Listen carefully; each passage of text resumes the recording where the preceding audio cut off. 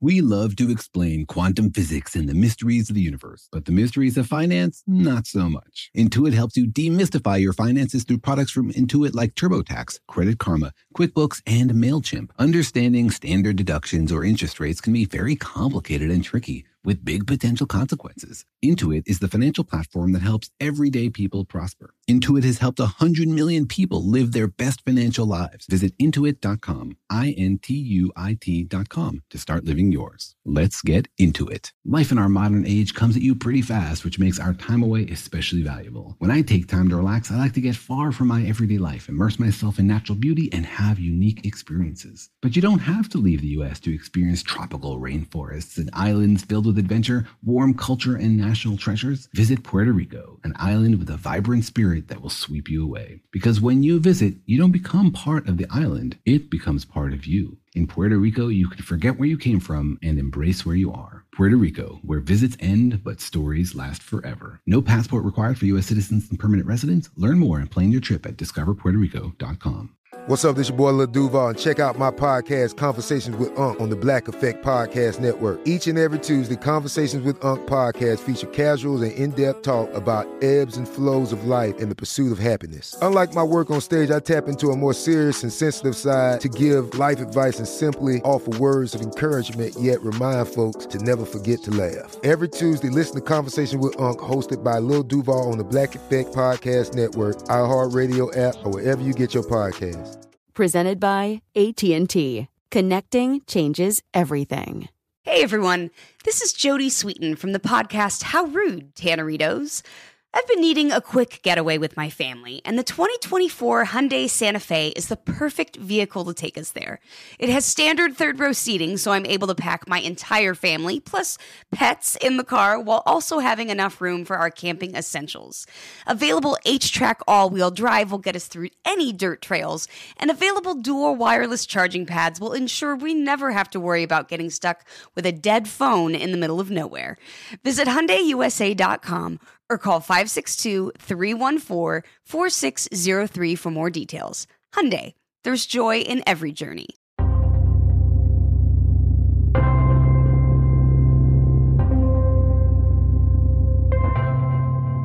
Hey, Daniel, what do you think are the goals of this podcast? Same as they ever were. Blowing everyone's minds by revealing the incredible universe we live in. But we've been doing this for a while. You don't think people's minds are already blown? Can you get your mind blown only once? Well, I mean, if you really blow someone's mind, it's kind of a once-in-a-lifetime experience, right? Or lifetime-ending experience. Well, I'm not literally hoping to explode people's heads here. Oh, I see. This is another misleading physics metaphor. Yes, today let's blow up the phrase, blow your mind. Well, let's just hope we don't blow up the podcast. I actually do hope the podcast blows up. Unless you mean blow up like inflating. Then it just expands, right? Exponentially. Did I just blow up the blowing up?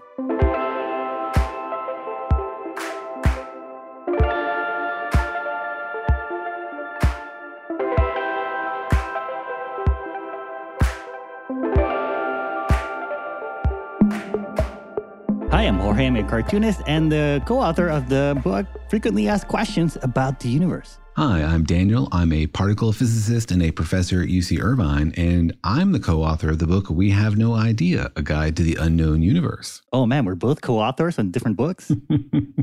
We are, exactly. They're both written by the two of us, by the way. Let's not mislead people here with our authored metaphors. You just blew everybody's minds. But welcome to our podcast, Daniel and Jorge Explain the Universe, a production of iHeartRadio. In which we hope to blow your mind by showing you the incredible wonders of our universe, by diving deep into the biggest questions about how the universe works, what is at the edge of it, why can we see as far as we can, and how is it possible to see things that are racing away from us. We don't shy away from asking the hardest, trickiest, deepest questions about the nature of the universe because we are desperate to understand. We think that our tiny little brains can somehow metaphorically expand to understand the entire cosmos that is visible to us, and we want to share that experience with you. That's right, because it is a pretty amazing universe. It's a pretty big universe full of amazing and incredible things to discover and to puzzle about. And the extra awesome thing is that it's actually getting bigger. The universe is expanding, and it's not only expanding, it's expanding faster every day. That's right. If you love the universe, you should be happy because you are getting more of it every year for free. You don't even have to pay extra. It just does it automatically. It's like built-in inflation, right? I mean, physically and monetarily. That's true, but the same amount of dollars buys more universe every year. Oh, really? Is the universe for sale? Is it listed somewhere? You know, real estate's the best investment. And who's selling it? I can sell you Andromeda right here today on the podcast if you cut me a check. All right, I'll trade you for Alpha Centauri. Done. And done. Maybe we'll both be co-owners of both things. That'll be confusing. And humanity has long been confused about how the universe works. We stare up into the night sky. We try to understand what are those brilliant little dots of light moving across our vision. We try to build a model that can explain everything that is happening out there. And along the way, we learn some pretty interesting things about how the universe works, but what the rules are for things moving really, really fast or things near very heavy objects like black holes. Yeah, because through most of human history, we sort of looked at the universe and thought, hey, this is a pretty big place. But it wasn't until recently in which humans realized that the place is actually getting bigger. And getting bigger by the day, faster and faster. And one thing we encourage you to do on this podcast all the time is to apply your understanding to new questions of physics. It's one thing to hear us blah, blah, blah about some situation and explain it to you. But if you want to really understand a rule of physics, you have to apply it in some new situation to see if it really clicks together for you. Wait, are you saying people should jump into a black hole just for their own curiosity? Yes, please do jump in a black hole and then send me an email from within the black hole to tell me what you see. That's impossible, isn't it? Well, figure out a way, right? Bring an engineer with you and figure it out. And a physicist too. And a physicist. So then they can be co-authors on your book. That's right. You can write multiple books and all be co-authors on all of the books. Or you could just stay at home and do thought experiments. A great way to test your understanding of our ideas of physics is to bang them against each other in extreme situations to see, do I really understand what's happening at the edge of the universe or near the edge of a black hole? Or if I fire a laser beam into a black hole, why does it not get hot? All these kind of questions are great ways to test the boundaries of your own understanding. Yeah, that's right. You can expand your own mind just sitting there and thinking about things, and also by listening to this podcast. And a bunch of folks write in because they are confused about two ideas they hear us talk about. One is that the universe is really strange in a particular way, that nothing in the universe can travel faster than the speed of light. There's this really weird limit on how fast things can travel. And the other is that the universe is expanding faster and faster, and the further you go out, the faster that expansion seems. So things that are super far away seem to be expanding faster than the speed of light. A lot of folks want to understand these two ideas in their head at the same time. So today on the podcast, we'll be asking the question, how can the universe expand faster than the speed of light? Pretty fascinating that the universe, as you say, is expanding faster than the speed of light. I mean, we only figured this out kind of recently, right? That's right. We've known the universe has been expanding for about 100 years, but it's been only 25 years since we discovered that expansion is accelerating. Right. We learned that it's accelerating and that it's accelerating faster and faster every year by looking at how fast the galaxies are moving, right? Yes, we found Type 1a supernova, which let us measure the distance to super duper far away objects and look through the past and discovered that the expansion of the universe is larger than it once was, and it's larger every year. So it's accelerating the expansion of the universe. But even without that accelerating expansion, there's something really fascinating about the expansion of the universe, which is that the velocity of far away things correlates with their distance. So that means that the further away in space you look, the faster things are moving away from us. Which means if you look far enough, if you look deep enough into the universe, you can find some things that are moving away from us faster than the speed of light. It seems to be an apparent contradiction with Einstein's relativity that says nothing can be moving away from us faster than the speed of light. Right, but do we know that for sure? Because it kind of depends on how far out into the universe we can look, right? Well, we definitely can't see everything out there in the universe. There's also a horizon beyond which we just cannot see. But things within that horizon are moving away from us faster than the speed of light. Although, as I'm sure you won't appreciate, there are some asterisks and caveats about exactly what it means for things far away from us to have very high velocities. We should make that the title of the podcast. Asterisks and caveats. I mean, who doesn't love those? True crime and comedy, and also asterisks and caveats. Come here, physicists squirm out of contradictions by invoking cosmic loopholes. Right. But I think what you mean is that, the universe is expanding. And it's expanding like everywhere, like between me and you, even here in Southern California, the space between us is expanding, right? Like the space itself, not the stuff in it, is expanding between you and me, but just a little tiny little bit. But if you sort of add it up over long distances, that expansion gets bigger and bigger. Like between here and Jupiter, the expansion is much bigger than between here and Orange County. And between here and the next galaxy, it's even bigger and bigger. And so if you go out far enough, that expansion is huge. It's expanding, thousands or millions of kilometers per second. Exactly. And there's two different ways to look at that. You can look at it as the expansion of space, or you can look at it as things moving through space. There are two sort of alternative ways to view the same situation, but we'll dig into that in a minute. All right. So then the question is sort of like, if parts of the universe are expanding away from us faster than the speed of light, how can that be, right? Because one of the rules of the universe is that you can move faster than the speed of light. Exactly. That's the puzzle. And it requires graduating our understanding of the cosmic expansion from special relativity to general relativity. Sounds special. And so as usual, we were wondering how many people out there had thought about this question or wondered how the universe can expand faster than the speed of light. So thank you very much to everybody who is willing to answer these questions for the podcast. If this sounds like fun to you, don't be shy. Please write to me to questions@danielandjorge.com, and I'll set you up to answer these questions for future episodes. Think about it for a second. How do you think the universe can expand faster than the speed of light? Here's what people had to say. I've heard it said that because it's expansion of space instead of expansion in space, the universe can expand faster than the speed of light. Nevertheless, that seems to me to imply that things are moving at the hypervelocities that should be impossible. I've heard it, but I don't understand it. You explained on a previous episode how the universe can expand faster than the speed of light. It's basically because the speed of light in a vacuum is the speed limit for anything to move through space. However, with the expansion of the universe, nothing is moving through space. New space is being created between things. The universe expanding faster than light really makes the eyes roll back in my head. So I'm thinking it is like bread baking in the oven and everything expands together. And that expansion happens faster than the speed of light, which is impossible, and now my eyes are rolled back in my head. Now, I have heard this question before, and I've never really understood it. I understand that the universe is expanding faster than light, and I think it's got something to do with inflation and the fact that the overall space is expanding similar to how a balloon expands, and that it's a different scale or a different measuring technique to that of the speed of light. The speed of light's finite within the universe, but the universe is able to expand into other stuff. Perhaps it's not the universe that is expanding faster than the speed of light, but it's the empty spaces in between the particles that is perhaps not limited by the universal speed limit.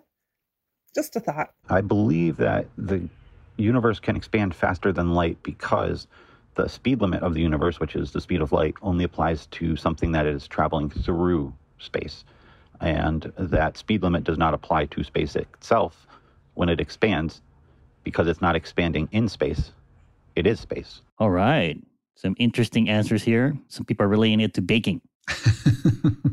It's a great analogy, raisins in a cosmic bread. But the major point people seem to be making is that there's no limit in the speed of expansion, even if there's limit of motion through space. Yeah, that's kind of the big caveat in this statement, right? Like the rule is that you can move through space faster than the speed of light, but there's no limit to what you can do with that space. You can squish it, you can expand it technically faster than the speed of light. Yeah, and that's a nice shorthand for thinking about expansion. But there are some issues with that if you want to be precise about it. Because what does it mean to be moving through space? Space itself doesn't have a frame. You can't measure your velocity with respect to space. You can only measure your velocity with respect to other things in space. And so special relativity would seem to be in contradiction with that anyway, because it says, how can somebody be measuring a distant galaxy moving away from us at 2 times the speed of light? We're not measuring its velocity through space. We're measuring its velocity relative to us.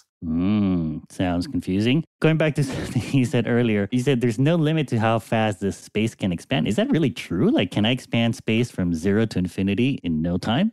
Or even the opposite, like, can I take some space and collapse it in an instant in 0 time? There's no limit to the rate at which space can expand, but it does need to be continuous, right? So you can put in any number. And in fact, we've seen very dramatic expansions of space in our history of the universe, right? Inflation is nothing more than an expansion of the universe. And that was a factor of like 10 to the 30 in 10 to the minus 30 seconds. So as far as we understand, there are no bounds there, except that it does need to be continuous. You can't have an instantaneous transformation of space. So you can have any number except for infinity, essentially. Interesting. So literally almost instantaneously then you can collapse and expand space, because that's kind of what happens in the Big Bang. We don't understand it, but general relativity can describe it, and we've seen it happening in the universe. We don't know what can cause it. Like, we know inflation happened and it stretched the universe dramatically. We know dark energy is accelerating the expansion of the universe. We don't understand the mechanism for that, like what makes that happen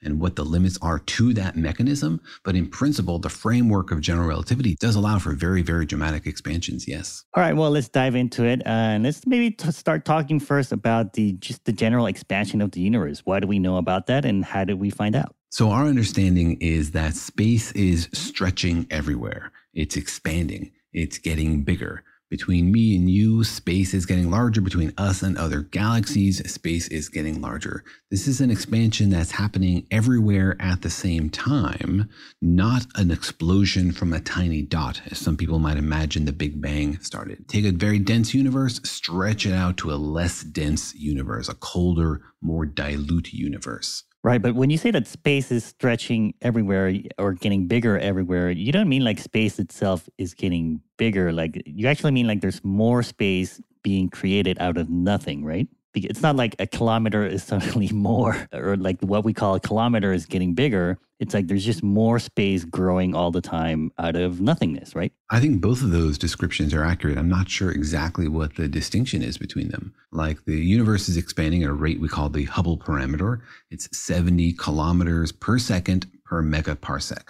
What that means is that every second, a megaparsec, which is a unit of distance, an astronomical unit, becomes longer by about 70 kilometers, right? So every second, a megaparsec does get longer. Is it getting stretched, or is the universe creating new space in the middle? It doesn't really matter. Either way, we just describe it as an expansion. We say the universe is scaling up. Well, I guess what I mean is that, like, between here and Jupiter, right, space is expanding, it's getting bigger. But between here and Jupiter, like, how long it takes light to go there and back, it's not getting bigger every year, right? Like, that's pretty much staying the same. So if you take two mirrors and you put them a megaparsec away from each other. What's a megaparsec? So a megaparsec is about 3 million light years. It's a really, really big distance. So it's how far light travels in about 3 million years. So set up two mirrors, 3 million light years apart, 1 megaparsec apart from each other. It would take light a certain time to go there and back, right? Now wait for the universe to expand. Those mirrors will be further apart from each other. And so it will take light longer to get there and back. The space really is expanding, either by creating new space or by stretching that space relative to this standard of the speed of light. And between here and Jupiter, there's something else going on. That's because the sun is holding Jupiter in place. In the case of the two mirrors, there isn't any gravity to keep the two mirrors at a certain distance. But the distance between us and Jupiter isn't expanding because the sun is holding Jupiter in place, the same way that the Earth is holding you in place, even though the space between you and the Earth is expanding. Right. I guess maybe a more concrete example would be like, let's say I stretch the cable, a steel cable that doesn't stretch between here and Jupiter, right? I measure that cable to be a certain length. And as the space expands between here and Jupiter, the cable is not stretching, right? It's staying the same length, right? Or the distance between its molecules is staying the same. So does that mean that the space that it's in got thinner somehow or stretched, or there's just like more space grew in it? That's right. The length of the ruler is determined by the bonds of the stuff inside the ruler, the little atoms holding themselves together with those electrons. So that doesn't change. If you put that ruler out into space and it's just floating there, the space around it will expand. You can still use that to define a distance. You can say, my ruler is 1 megaparsec long. But if you started out with mirrors at either end of your ruler, and then you waited a second, then the mirrors would no longer be at either end of the rulers because there's nothing holding those mirrors together. So space is expanding between the mirrors, pushing them apart. So you have this ruler which no longer covers the distance between your two mirrors. All right, maybe an easier way to ask my question is like, if space doubles in size, as we say it's doing, does that mean there's twice as much space as there was before? Or is there the same amount of space, it's just like stretched out thinner? I see. Space doesn't get thinner, right? There's no like density to space. That would require measuring it like with respect to something else. This is an intrinsic expansion, which means it just changes the relative distance. There's no meaning for the density of space. So the first answer is the more accurate description. There's more space between those 2 points. Oh, I see. So there's just more space popping up everywhere in the universe, even between like the space of my fingers. There's more space always popping up all the time. That's right. And the expansion is actually really quite weak. We're talking about 70 kilometers per second over 3 million light years. So between your fingers, that's really, really tiny. And almost anything is powerful enough to overcome it. Gravity, the bonds in your fingers. It's also basically nothing for our solar system. Even for our galaxy, it's almost negligible. But as distances get really, really large, then it becomes overwhelming. And between superclusters of galaxies, it's the dominant thing. All right, so maybe let's break it down for people. Are you saying over 300 million kilometers? Over 3 million light years. Over 3 million light years. Every second, that distance grows by 70 kilometers. So right now it's 3 million light years.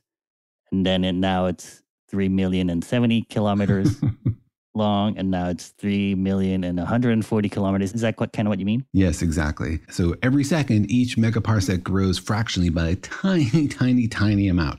It's 1.000000000000002 megaparsecs after a second. That's really tiny because the Milky Way is not even a megaparsec, right? It's like 100,000 light years. Exactly. It's a tiny fraction of a megaparsec. Okay, but you were saying that over large distances, like distances between galaxies and the size of these superclusters, it starts to get pretty significant, right? It starts to get pretty significant. And since the universe is really, really big, many, many millions and billions of light years wide, and if you go far enough away, this is really significant. And the rate at which things are moving away from us because of this expansion starts to get very, very large. So you can measure this velocity. We call it the recession velocity. How fast is something moving away from us because of this expansion? And you go to the other side of the Milky Way, the recession velocity is tiny, right? If you go to the next galaxy, it's not tiny. If you go really, really far away, then it starts to be large. And if you go far enough away, it actually gets to be larger than the speed of light. So things are technically moving faster away from us than the speed of light, which is the big question in this episode. So let's get into what that actually really means and how we can make sense of it. But first, let's take a quick break. eBay Motors is here for the ride. Remember when you first saw the potential? And then through some elbow grease, fresh installs, and a whole lot of love, you transformed 100,000 miles and a body full of rust into a drive that's all your own. Look to your left, look to your right. It's official. No one's got a ride like this. There's nothing else that sounds like, feels like, or looks like the set of wheels in your garage. With over 122 million parts, you can make sure your number one ride or die stays running smoothly, so there's no limit to how far you can take it. Brake kits, turbochargers, engines, exhaust kits, roof racks, LED headlights, bumpers, whatever your baby needs, eBay Motors has it. And with eBay Guaranteed Fit, it's guaranteed to fit your ride the first time, every time, or your money back. Plus, at these prices, well, you're burning rubber, not cash. Keep your ride or die alive at ebaymotors.com. Eligible items only. Exclusions apply. Snag a Job is where America goes to hire, with the deepest talent pool in hourly hiring. With access to over 6 million active hourly workers, Snag a Job is the all-in-one solution for hiring high-quality employees who can cover all your needs. On demand, temp to hire, part-time or full-time. You name the position. Warehouse worker, retail associate, grocery store clerk, fitness trainer, baker, stylist, bellhop, podcast producer? Yeah, Snag-a-Job's got a worker for that. With our easy-to-use platform, you're able to seamlessly post and fill available positions quickly with a dedicated customer support team to provide all the help you need along the way. Kind of nice knowing you have a talent pool like that in your own backyard, right? Snag-a-Job is the partner you need to keep your business running smoothly. So visit snagajob.com or text snag to 242424 to talk to an expert. Snagajob.com, where America goes to hire.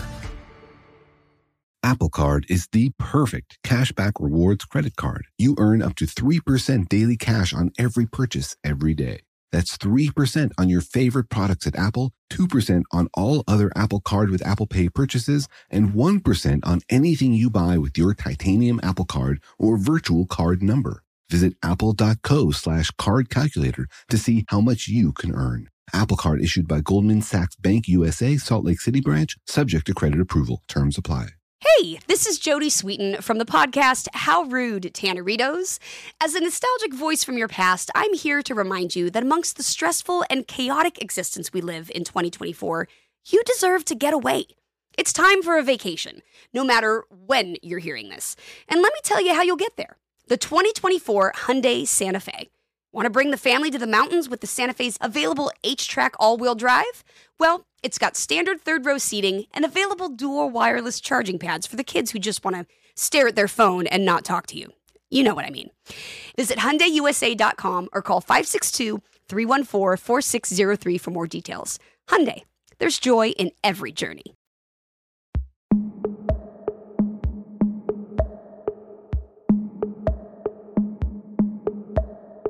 All right, we're talking megaparsecs and inflation and recession, which, just a reminder, this is not a financial podcast. Not yet, at least. Not until it blows up. Until it crashes. We are talking about bubbles, though, right? Yeah, exactly. We are talking about spheres in the universe. And there's lots of ways that we like to think about spheres and put ourselves at the center of them. And we tend cosmologically to think that's a mistake. The Earth is not the center of anything, but it is at the center of what we can observe.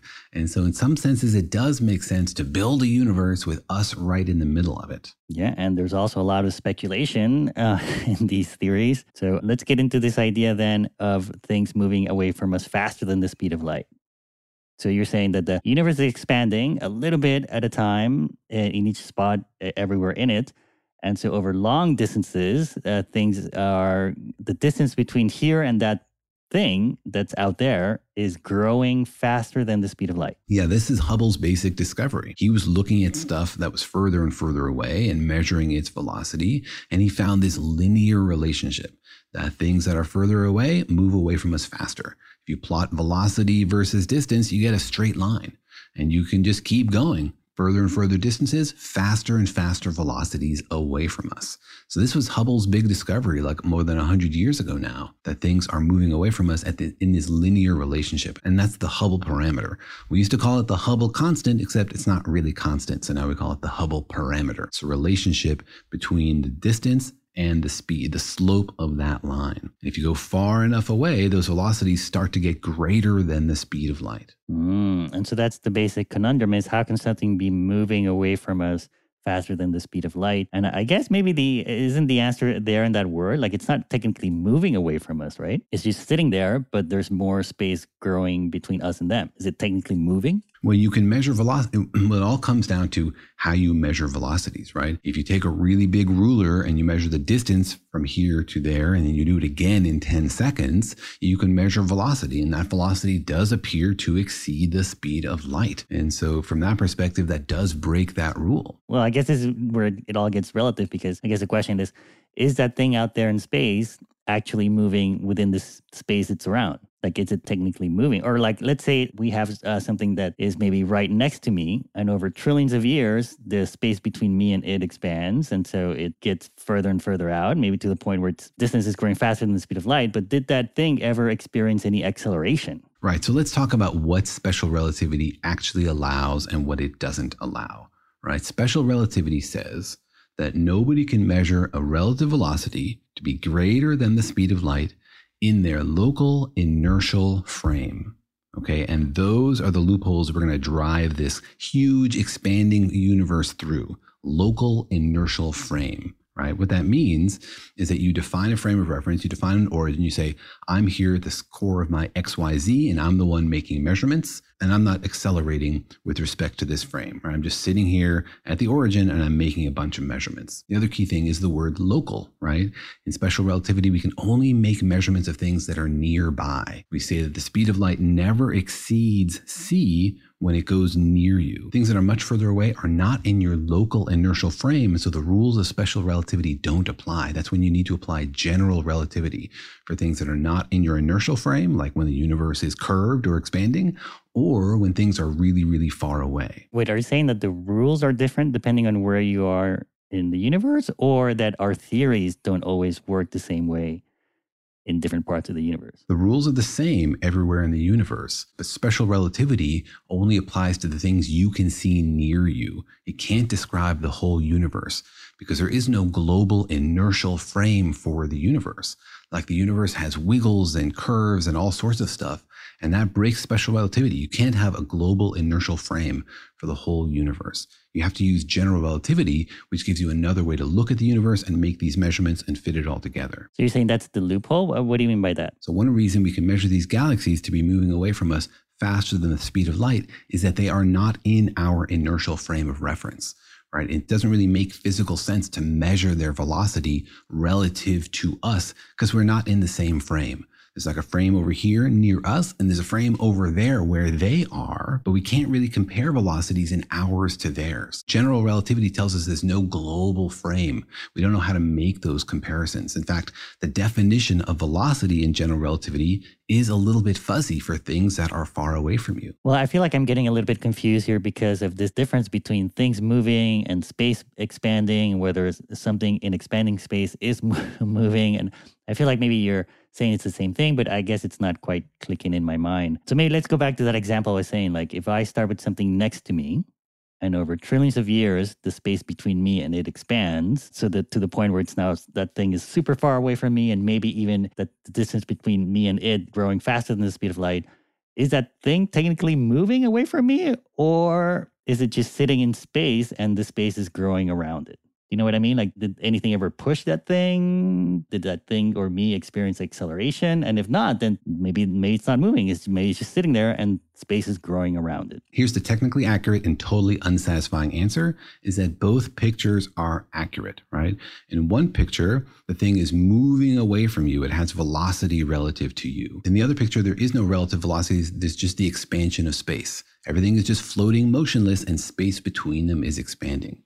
Those two pictures are actually equivalent. And what I meant a moment ago when I said that in general relativity, we don't have a well-defined meaning of velocity is exactly that both of those pictures can describe what we see, even though physically they sound very different. So let's step through them one at a time, right? In one picture, we talk about the distance between us and some other object. And that means that like if we could freeze time and somehow take a huge ruler and measure the distance to this distant object, and we could write it down on our piece of paper, and then we could wait a minute or a year and do it again, we could use that to measure the velocities. Now note, that's not really physical, right? Because you have to freeze the universe and like truss out your ruler and take this measurement. That's not possible because things are expanding as you're doing it. So in some sense, even the definition of distance there doesn't really make sense. But that's sort of like our intuitive idea of distance. So from that perspective, this thing really is moving away from you faster and faster every year. The velocity you measure is larger every year. I think what you're saying is that like maybe initially, if it's right next to me, I'm going to measure that it has zero velocity because it's just sitting next to me. But maybe next year, when it's further away from me, I'm going to start measuring like, hey, now it's further away from me. The distance grew, and I can divide that by the time that passed and say, oh, now it has a velocity. So you're saying that that's true, even though nothing pushed it. Even though it didn't feel any acceleration, its velocity grew between last year and today. Exactly, because the universe is expanding, right? And so it's moving these things away from each other. It's increasing the relative velocity of these things. And you can measure that physically also in the redshift, right? Things that have a relative velocity give you a redshift. The photons from these things are redshifted. It starts at a certain frequency. By the time it gets to you, it's redder. And we use that to infer the velocity of these things all the time, right? So that's one picture. Right, but the thing itself never felt any acceleration, right? Like if I was sitting in that rock that's moving away from me, I would never feel like anything happened, right? Like I wouldn't feel pressed against the wall, or I wouldn't feel like somebody pushed me. I would just be sitting there, and my velocity relative to me is just magically just growing. It's like free velocity. Yes, it's free velocity. The universe is just creating this, right? And the other picture, which is a bit more physical, though a little harder to think about, is think about each of these objects in their own frame where they're each at rest, right? And now these frames have space expanding in between them. So from that point of view, right, everything was at rest, everything is still at rest, but space is just sort of like expanded between them. There is no velocity. It's just that space is expanding. And so this is another frame. It requires you to have a coordinate system that's growing with the universe. Like stretch the ruler as the universe grows. These are called co-moving distances, if you want to Google it and read more about it. And so in this picture, there is no velocity. It's just that space itself is expanding. I think that's what I was asking earlier. It's like in this other picture, now a kilometer is actually kind of longer, right? Technically. Mm-hmm. A kilometer is now longer. And you can wonder, like, what about the redshift? The redshift is something I see. It shouldn't depend on like what a physicist is thinking about, whether they're thinking about two different frames or one big frame. It shouldn't depend on that. And the redshift that these two pictures predict is the same. In the first one, the redshift comes from velocity. In the second one, it comes from the expansion of the universe, which also lengthens the wavelength of the light. So in the second picture, where there are two frames and space is expanding between them, then the photon that leaves one galaxy is stretched out by the expansion of the universe, not by the relative velocity, because there is none in that second picture. And you might think, how could both of these things be true? Well, these are two different pictures of the universe.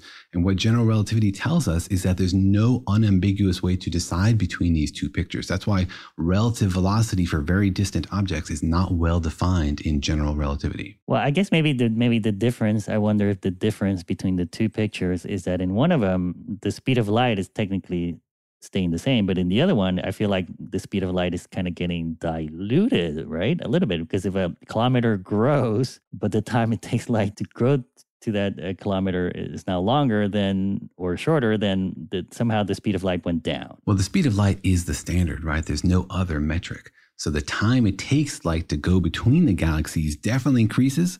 And they used to be a kilometer apart. Now we just say that they are 5 kilometers apart. And that's because it takes light longer. Light is the way that we measure these distances. After all, there's no other external metric, right, that we can use to measure the distance between things other than the time it takes light to go between them. Oh, I thought you said that in the second scenario, a kilometer is now longer. A kilometer of space is now 2 kilometers of space. It's not like the kilometer itself is getting diluted in some way. Right? You have more space. The space that's out there is now longer. So it takes longer for light to go through it. Right. So it would still be a kilometer. It just takes light longer to go through it, which means the speed of light technically went down. No, it's not still a kilometer, right? It's more space now. No, but I thought we said we stretched the kilometer, like the kilometer stretched. Oh, we don't stretch the definition of a kilometer, right? That comes from the speed of light. We just stretch the space, which used to be 1 kilometer of space, and now it's a bigger serving of space. We don't change the definition of the kilometer. Space itself expands. So the kilometer stays the same? Now there's just more kilometers. We define the kilometer in the same way, right? It's how far light goes in a certain amount of time, right? So we don't change the definition of the kilometer. I guess we can go around in circles. But I think the main point is that the universe is expanding, and the stuff that's really far away is moving faster than the speed of light. The universe really is expanding, and it really is creating space between us.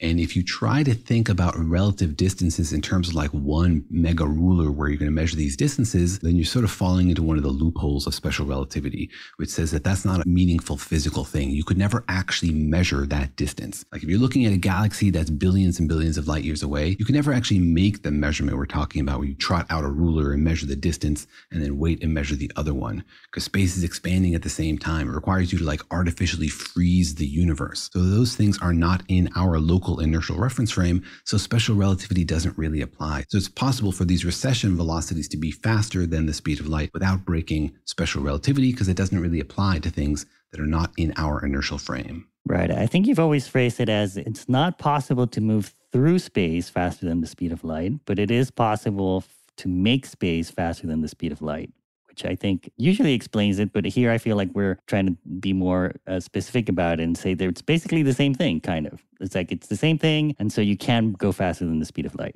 There are two different ways to look at it in general relativity. Yeah. And I think the more intuitive way is the second way, the co-moving way, to say the universe is expanding. Everything is at rest in its local frame, and the universe is expanding between those two things. And there's no limit to how fast the universe can expand. And interestingly, that means that there are things out there that are moving away from us apparently faster than the speed of light, which means that a photon leaving that galaxy is not getting closer to us, right? It's moving through its local space, but that local space is expanding away from us faster than the speed of light. So as time goes on, the photon is not getting closer to us, even though it's moving through its local space at the speed of light, right? The distance between us and that photon is not decreasing. What do you mean the distance is not changing? Because it is changing, isn't it? So the photon is emitted by that very distant galaxy, which is moving away from us faster than the speed of light, right? Or equivalently, the space between us and its local space is expanding faster than the speed of light, right? Now, those photons are moving towards us in their local space, but the distance between us and those photons is not decreasing because space is expanding between us and that photon. So if a photon is moving through space, which is superluminally receding, then it's not making progress towards us. So some things that are super far away, that are moving away from us faster than the speed of light, their photons will never reach us, no matter how long you give them, because space between us and them is expanding faster than the speed of light. Right. Yeah, I remember we talked about this before. It's sort of like if someone is zooming away from you on a spaceship and they, shoot a Nerf gun at you, that Nerf bullet is never going to get to you because it's not being shot at you faster than the rocket is moving away from you. That's right. And that's for like a Galilean transformation, right? We're just linearly adding the velocities. Light is weird and different though, and light always moves at the speed of light. So somebody in our local frame who's moving away from you, if they shine a flashlight at you, that light still moves towards you at the speed of light. Doesn't matter how fast they are going. So it's not their relative velocity there. Here it's the expansion of space. Right? And interestingly, there's some things that are so far away from us that their light will never reach us. There are other things that have always been moving away from us faster than the speed of light, but their photons do eventually reach us. All right, well, let's get into that mystery and how that's possible. But first, let's take another quick break. eBay Motors is here for the ride. Remember when you first saw the potential? And then through some elbow grease, fresh installs, and a whole lot of love, you transformed 100,000 miles and a body full of rust into a drive that's all your own. Look to your left, look to your right. It's official. No one's got a ride like this. There's nothing else that sounds like, feels like, or looks like the set of wheels in your garage. With over 122 million parts, you can make sure your number one ride or die stays running smoothly, so there's no limit to how far you can take it. Brake kits, turbochargers, engines, exhaust kits, roof racks, LED headlights, bumpers, whatever your baby needs, eBay Motors has it. And with eBay Guaranteed Fit, it's guaranteed to fit your ride the first time, every time, or your money back. Plus, at these prices, well, you're burning rubber, not cash. Keep your ride or die alive at ebaymotors.com. Eligible items only. Exclusions apply. Snag a Job is where America goes to hire, with the deepest talent pool in hourly hiring. With access to over 6 million active hourly workers, Snag a Job is the all-in-one solution for hiring high-quality employees who can cover all your needs.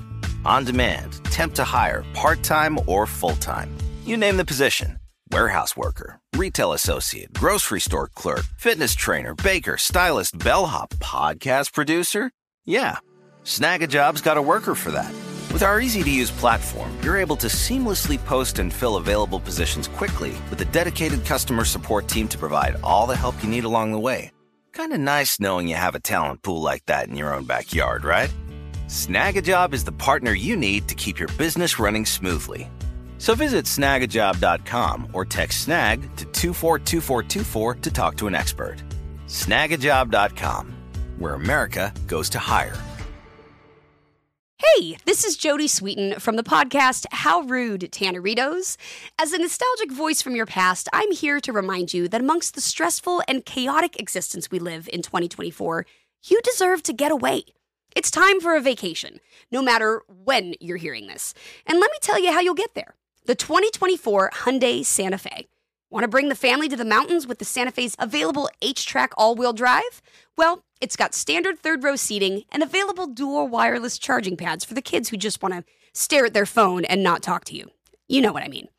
Visit HyundaiUSA.com or call 562-314-4603 for more details.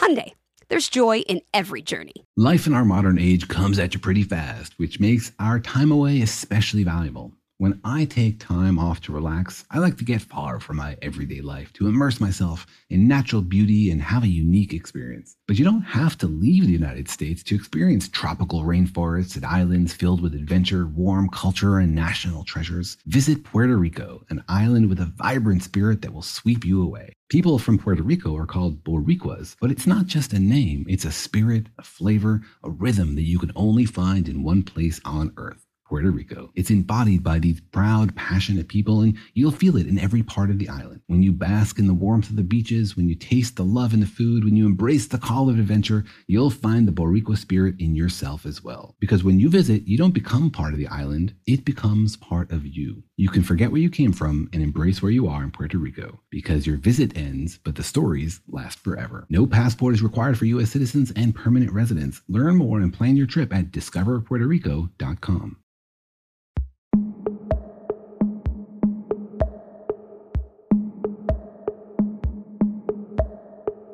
All right, we are expanding our minds here, trying to learn things faster than the speed of light and trying to understand these concepts. I think I sort of understand what you're saying about this contradiction between the two things. I mean, we've always explained it as, nothing can move through space faster than the speed of light, but space can grow. You can make new space at a rate that's faster than the speed of light. That's how things that are really far away from us in an expanding universe, the distance between us is growing faster than the speed of light, but nothing in that space in between us can move faster than the speed of light in their sort of local space, right? But I think what you're saying is that for a physicist, there's really no distinction between space being created between us and using the word that it's moving away from us at a certain rate, right? Like it sort of makes intuitive sense if you make that distinction, but I think what you're telling us here today is that to a physicist, the fact that there's more space growing between us is the same thing as if it was moving away from us. Yeah, that's exactly right. And in your local inertial frame, there really is no difference.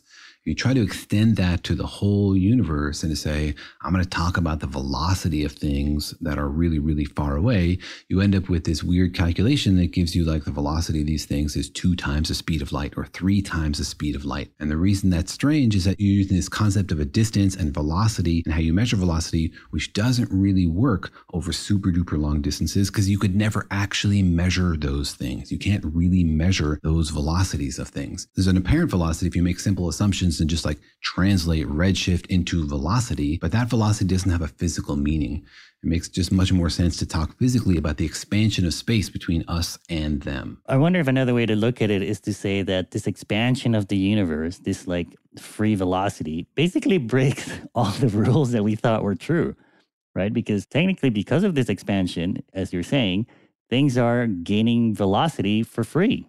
Nothing's pushing it. No energy is actually causing this change in velocity. F is not equals ma in this case, right? But it doesn't break all the rules. It just breaks the rules that we're used to applying, even to things in our cosmic neighborhood.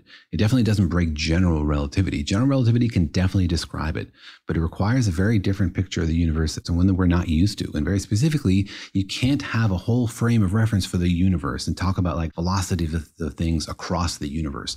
General relativity says you can only really make local observations, and the things that are really far away, you can't even really talk about what their velocity means. They're in their own frame over there, and we're in our frame over here. So you're tempted to like put your mind to the center of the universe and expand that picture out to include everything out there. But there really is no unified picture like that makes sense because you can never actually make those measurements. Well, I guess maybe I'm confused about what you mean that you can't talk about it. I mean, we're talking about it. We've just spent 50 minutes talking about it.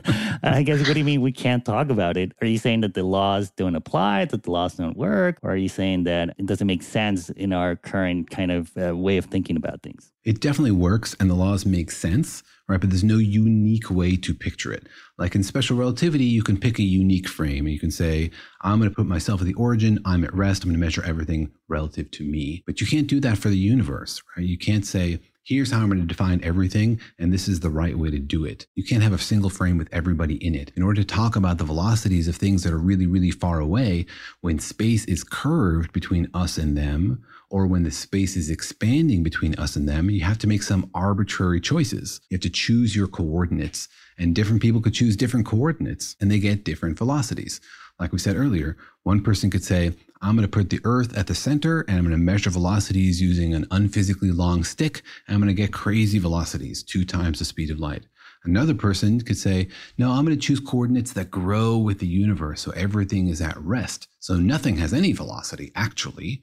And both of those things can be true, right? And there's no way to pick between them in general relativity. So that's what we mean when we say it's not meaningful to talk about those velocities, because they're a little bit arbitrary. They depend on the coordinates that you pick, and you're free to pick any coordinates you like in general relativity. Maybe what you're saying is that general relativity allows you to use non-inertial frames, kind of, or frames that are growing? Absolutely. General relativity can describe non-inertial motion, things that are accelerating, things that are expanding, even if that expansion is accelerating. And you can use non-inertial frames in general relativity? Absolutely, yes. General relativity can describe all sorts of things like that. All right. Well, let's get into that mystery you said earlier, that there are things that are growing away from us faster than the speed of light, but that maybe, and you would think you could never see them, because if they're moving away from us faster than the speed of light, we'll never see their light. But you're saying that it is possible for us to see their light on some things. Yes, it's possible to see things that are moving away from us faster than the speed of light, which seems a little strange, but it's because this recession velocity we're talking about is not constant. The expansion of the universe is not happening at a constant rate. It's changing with time. So that changes over time which parts of the universe are moving away from us faster than the speed of light and slower than the speed of light. So some things were moving away from us faster than the speed of light always. Other things were moving away from us faster than the speed of light, but then no longer were, and then might be again in the future because of the acceleration. So there's a whole sort of different outcomes based on how far away from us you are. Wait, I thought that the universe has, the universe started expanding at the Big Bang, and it's always been expanding. It hasn't been contracting at any point, right? It hasn't been contracting, but it was decelerating, right? The expansion of the universe has a few different phases. There's inflation, which is a very, very rapid expansion in the very beginning. And then there's sort of a quiet period where things are expanding slower, and it's actually decelerating. The expansion there is just driven by like the density of the universe. Solve the Einstein equations, you get a certain expansion based on how much stuff there is in the universe. But because the density of the universe decreases as it expands, then that expansion changes. So the expansion was actually slowing. The universe was decelerating until recently, when dark energy took over and it kicked it back up into gear again, and the expansion has been accelerating since. So you have these sort of 3 different phases in the history of the universe, and that changes like sort of what's been moving away from us faster than the speed of light and the fate of all of those photons. Okay, you're saying that before dark energy kind of pressed the accelerator and made the universe really start expanding faster and faster as we see it today, before that happened, maybe there are things that were moving, the universe was sort of decelerating some point, right? Exactly. It wasn't growing as fast, which means that there's kind of a window there for us to see things that were once moving faster than the speed of light, but then at some point we're not. So maybe we can see those photons for a little bit, but then eventually we won't be able to see them again. Exactly. And the key thing to understand is this concept of the Hubble sphere. Inside the Hubble sphere, things are moving away from us less than the speed of light. Outside the Hubble sphere, the apparent recession velocity is greater than the speed of light. So it's just a definition. It says, let's draw a boundary where things are moving away from us at the speed of light, and everything further away from that is outside the Hubble sphere. That's what the Hubble sphere is. That's how you define it? Yeah, that's the definition of the Hubble sphere. The bubble of space where things are expanding away from us less than the speed of light. And that's different than the observable universe, right? Yeah, it's very different from the observable universe. And this Hubble sphere depends on the Hubble constant, right? The Hubble constant tells you how fast things are moving away based on how far away they are. So for a given Hubble constant, that defines a Hubble sphere. But the Hubble constant is changing. It's not really a constant. As we said earlier, the universe was decelerating for a long time because it was expanding, and that changes the energy density, which then changes the expansion. So the Hubble constant was actually decreasing, right? Which grows the Hubble sphere. It means you have to go further away to find objects that are now moving away from you at the speed of light. So this Hubble sphere, the portion of the universe inside of it, which is moving away from us at less than the speed of light, is expanding as time goes on. And is that growing with the expansion of the universe, or does it have its own kind of like growth rate? It has its own growth rate, though it is linked to the expansion of the universe because it's the expansion of the universe that changes the density, which then changes the Hubble parameter.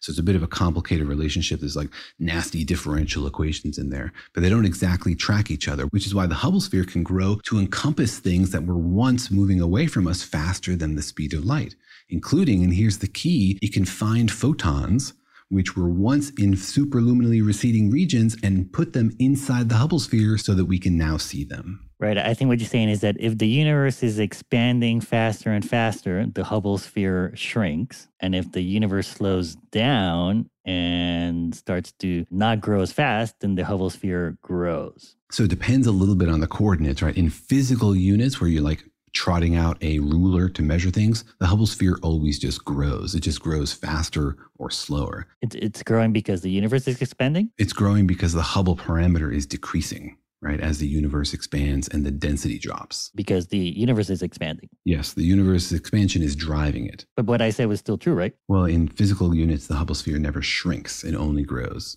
It does shrink in co-moving units. So it's always growing. The Hubble sphere is always growing, but sometimes it grows faster and sometimes it grows slower. Okay, and meantime, the universe is expanding, but sometimes it grows faster or slower. And so you're saying there's this kind of like this relationship between the two spheres, the observable universe sphere and the Hubble sphere, and they have this kind of dance. Like sometimes one is bigger than the other, and sometimes one is smaller than the other. So if you think about what happens for objects at various distances, you can get an idea for how these interplays determine the fate of a photon, which is shot at us from those distances.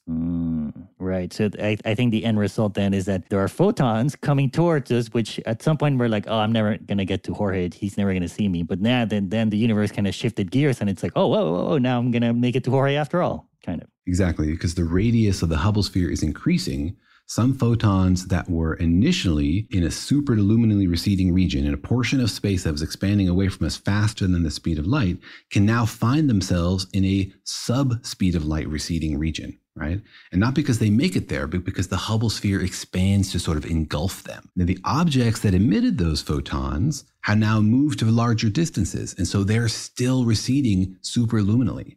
So something that has always been moving away from us faster than the speed of light, we do have a window to see it because its photons cross into the Hubble sphere and make it into this portion of the universe that they can then zip through and actually make progress towards us. Right. I guess maybe the part that is hard to grasp because we don't have the math in front of us is that, the Hubble sphere is not a thing, right? It's just something we were using to describe it. I think the point is that there are regions of space that are stretching faster than other regions. And so sometimes a photon might be in a region that is stretching faster than the speed of light. But if it gets into a region where it's not stretching as much, then maybe it has a chance to catch up to that stretching and get to us. Yeah, well, the stretching is happening at the same rate everywhere in space. It's just not the same rate everywhere in time. And then remember, the recession velocity is a function of distance from us. So as the photon is moving through the universe and time is passing, this Hubble sphere can sort of sweep across it. As you say, the Hubble sphere is not a thing. It's just like where things are traveling away from us faster or slower than the speed of light. And so then it can find itself in a portion of space that's within our Hubble sphere. Then it can make it to us because space between us and it is no longer expanding faster than the speed of light.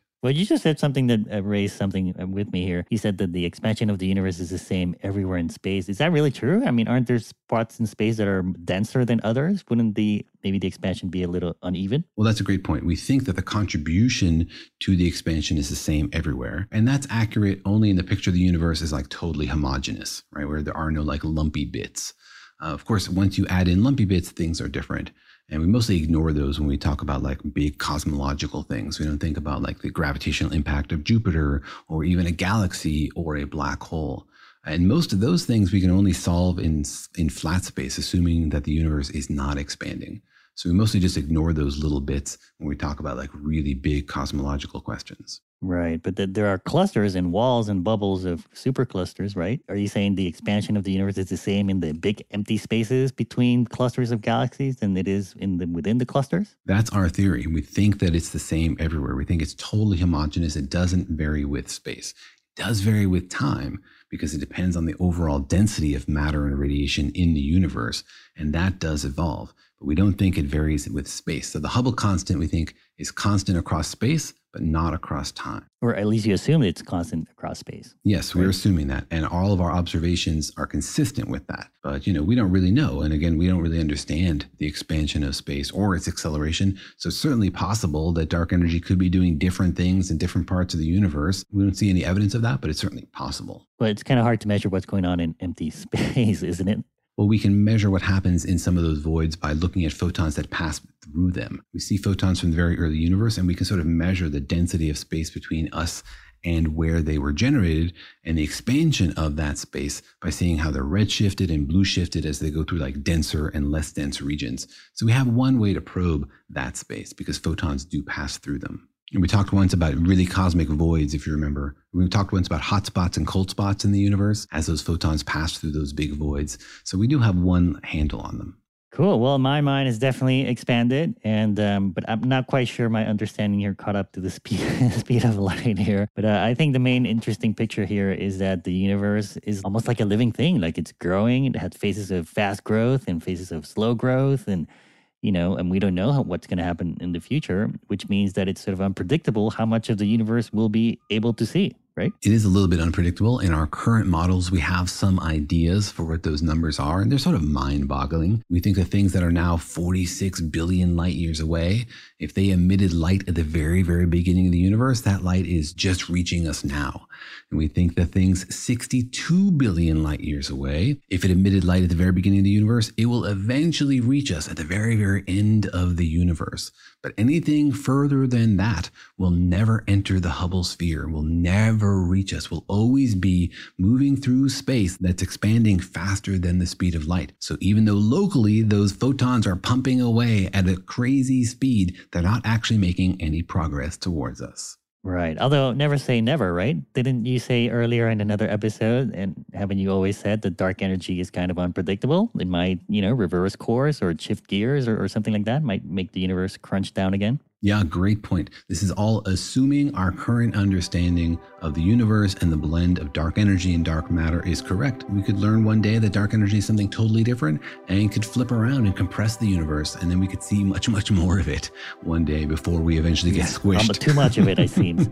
Yeah, the universe crunches down into a tiny dot again. We'll all be very familiar with every light that's ever been emitted, right? Exactly, just before it fries us to a crisp. All right, well, stay tuned, I guess, as we learn more about the universe and what dark energy is, and we'll know more about how the universe is changing.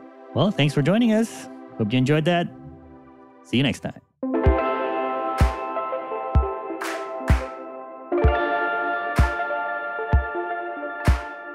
Thanks for listening, and remember that Daniel and Jorge Explain the Universe is a production of iHeartRadio. For more podcasts from iHeartRadio, visit the iHeartRadio app, Apple Podcasts, or wherever you listen to your favorite shows.